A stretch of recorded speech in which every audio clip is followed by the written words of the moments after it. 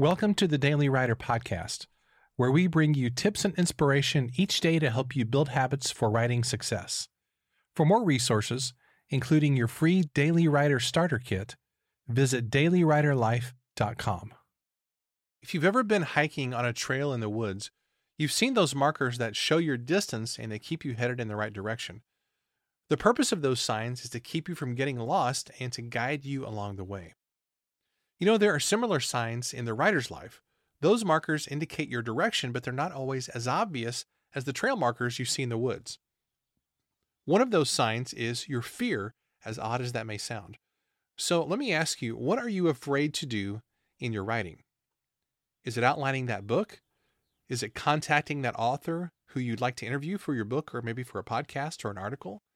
Is it setting up your website or sending off some writing to beta readers? Is it making the decision to call yourself a writer in the first place? You know, your biggest writing-related fear is a huge indicator, I believe, of the direction that you should be going. When it comes to your creative work, your fear is usually a sign telling you what you should focus on. Ralph Waldo Emerson, who knew a thing or two about writing, he put it like this. He said, "Always do what you are afraid to do." The truth is that many of us writers do the exact opposite. We let our fear push us away from the very thing that we should be doing. You don't need to be afraid of fear. Fear can be your best friend, a friend that guides you toward your creative calling that'll bring you greater success and fulfillment. Here's today's challenge. Think about the thing that you're most afraid to do when it comes to your writing. What would it feel like if you took action and ran toward that fear in the next 24 hours? A big thanks to today's sponsor, The Word Wizard. You may have written a great book, but it's not ready for publication until it's been in the hands of a master editor.